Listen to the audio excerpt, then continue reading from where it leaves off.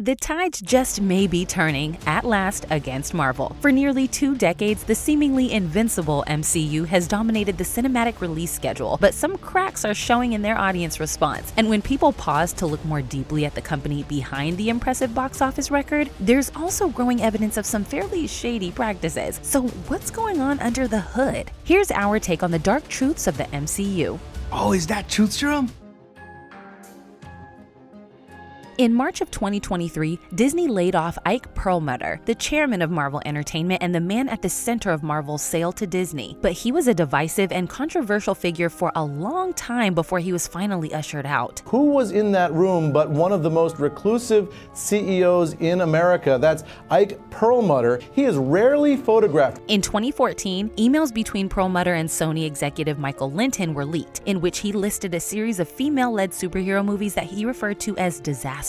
It was alleged that his belief that people didn't want female superheroes was the reason behind Marvel taking so long to make a Black Widow movie, or for failing to include Wasp in the original iteration of the Avengers. And this chauvinistic culture trickled down to the actors themselves. A lot of fans were actually pretty invested in the idea of Natasha with actually either or both of you guys, and now obviously she's with Bruce. She's a slut.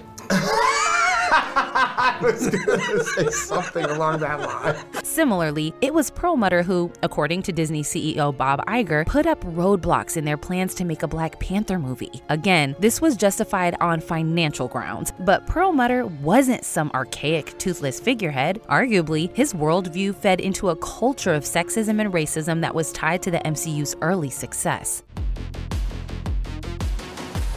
There's a long history of Marvel's relationship with the military. The first Captain America comics sold war bonds and were pretty squarely aimed at boosting morale during wartime. Each one you buy is a bullet in the barrel of your best guy's gun. But propaganda during World War II is one thing. Marvel's relationship with the US Air Force now is another. Tom Secker writes, "The production assistance agreement signed between Marvel Studios and the Pentagon for Iron Man shows that the Air Force saw the movie as a great opportunity for boosting recruitment. In exchange for being able to shoot on military bases and use real military planes, Marvel portrays the military in a heroic, uncritical light." When they were handing out kids, they gave her the toughest one, Lieutenant Trouble.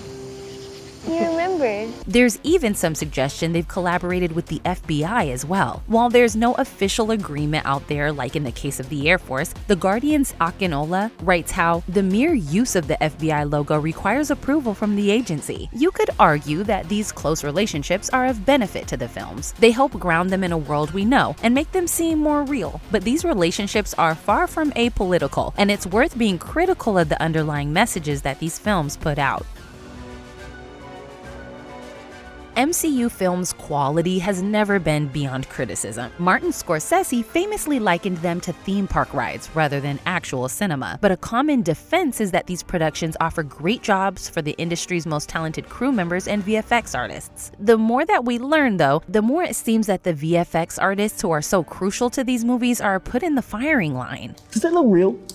In that particular shot, no, actually. VFX artists began speaking out in 2022 about Marvel being an infamous client. There were reports of people expected to work 60 to 80-hour weeks for months on end, often with this overtime going unpaid. Speaking to CNET, one source said, "We've literally made up entire third acts of a film a month before release because the director didn't know what they wanted." With Ant-Man and the Wasp: Quantumania, VFX workers admitted shortcuts were taken, said resources were diverted away from the film and onto Black Panther: Wakanda Forever, and that quality control was subpar. The entirety of the industry that has been touched by Marvel is permanently seared, and that's what's causing the most burnout, one said. Something like this, which is so transportive and visually striking, people should really see it in a movie theater. And this undervaluing of behind-the-scenes staff extends to writers too. Ed Brubaker and Steve Epting were the ones who revived the Winter Soldier character for the Marvel Comics, and whose stories formed the skeleton of movies and series that grossed billions of dollars. But that money doesn't trickle down, with Brubaker saying, "All Steve and I have got for creating the Winter Soldier and his storyline is a thanks here or there, and over the years, that's become harder and harder to live with."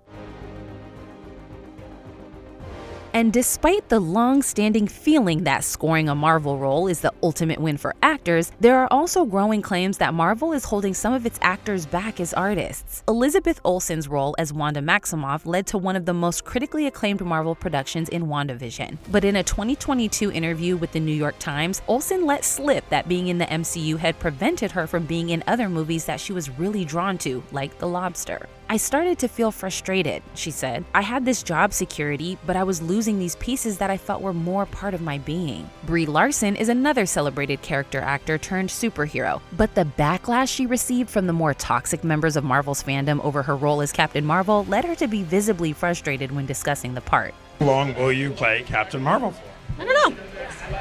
Does anyone want me to do it again? A lot of the complaints actors have toward the MCU are about the undue influence that the franchise has had over film culture at large. Just as superhero movies themselves are accused of driving mid-budget adult dramas from the box office, Marvel's power over actors effectively pushes many to pick a lane between financial security and making meaningful art. John Hamm has called the contracts superhero movies tie you into draconian, while Anthony Mackie, an actual Marvel superhero, had this to say: "The evolution of the superhero has meant the death of the movie star." And actors aren't the only ones who've come out swinging.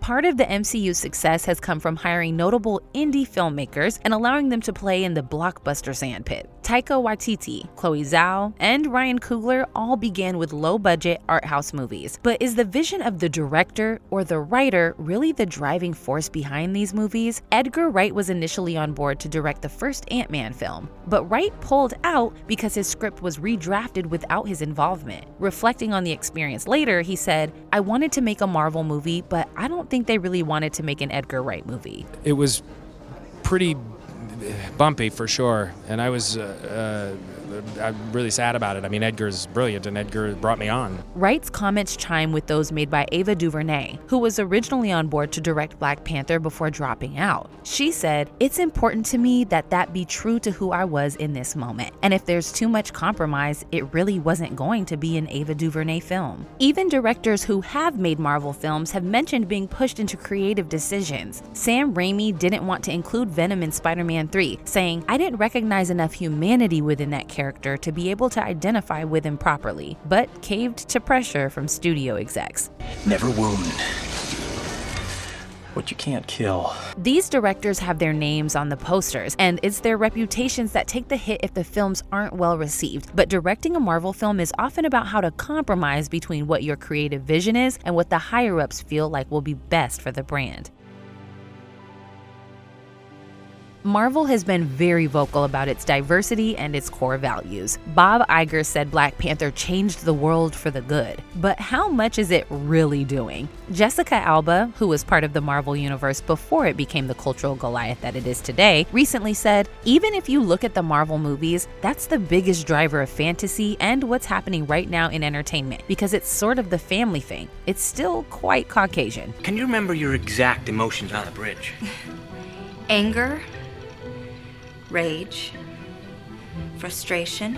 When it comes to queer characters, there has been a marked uptick of LGBT plus representation in the MCU. Valkyrie is bisexual and played by a bisexual actor, Tessa Thompson. Phastos in Eternals is gay, and America Chavez in Doctor Strange 2 makes reference to having two moms. However, after initially saying they wouldn't edit any of these movies for international distribution, with Eternals, they eventually did cut all scenes of intimacy, including a gay kiss, for the film's release in Indonesia, UAE, Jordan, Lebanon, and Egypt. And this isn't the only careful editing Marvel has done for political reasons. In Doctor Strange, Tilda Swinton plays the Ancient One, a Celtic mystic who acts as a guide to Doctor Strange. But in the comics, that character is from Tibet, and the decision to rewrite that character was specifically so as not to alienate the Chinese market. There's also controversy over the proposed inclusion of Sabra in the upcoming Captain America: New World Order. Sabra is effectively an Israeli Captain America, and in the comics often targets Palestinians and affords them little humanity. They portray Palestinians horribly.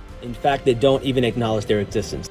They call them Arabs or Alibabas. With all this in mind, is the MCU losing its gargantuan dominance on movies? Reviews of some of its recent efforts have been poor. Series like Ms. Marvel, Moon Knight, and She-Hulk haven't had the cultural impact of previous efforts like WandaVision or Jessica Jones. And maybe most importantly, other blockbusters like Top Gun Maverick, Avatar 2, and even the Indian sensation RRR have been huge successes and kinda shown Marvel up. Come on, kid, you can do it. Don't think. Just do it. So is our love affair with the superhero at last waning, or do Marvel just need to adapt with the times? Maybe the next MCU phase will find its best creativity on screen by taking criticisms of its behind-the-scenes problems on board and changing the practices that they've been rightly called out for. That's The Take. Click here to watch a video we think you'll love, or here to check out a whole playlist of awesome content. Don't forget to subscribe and turn on notifications.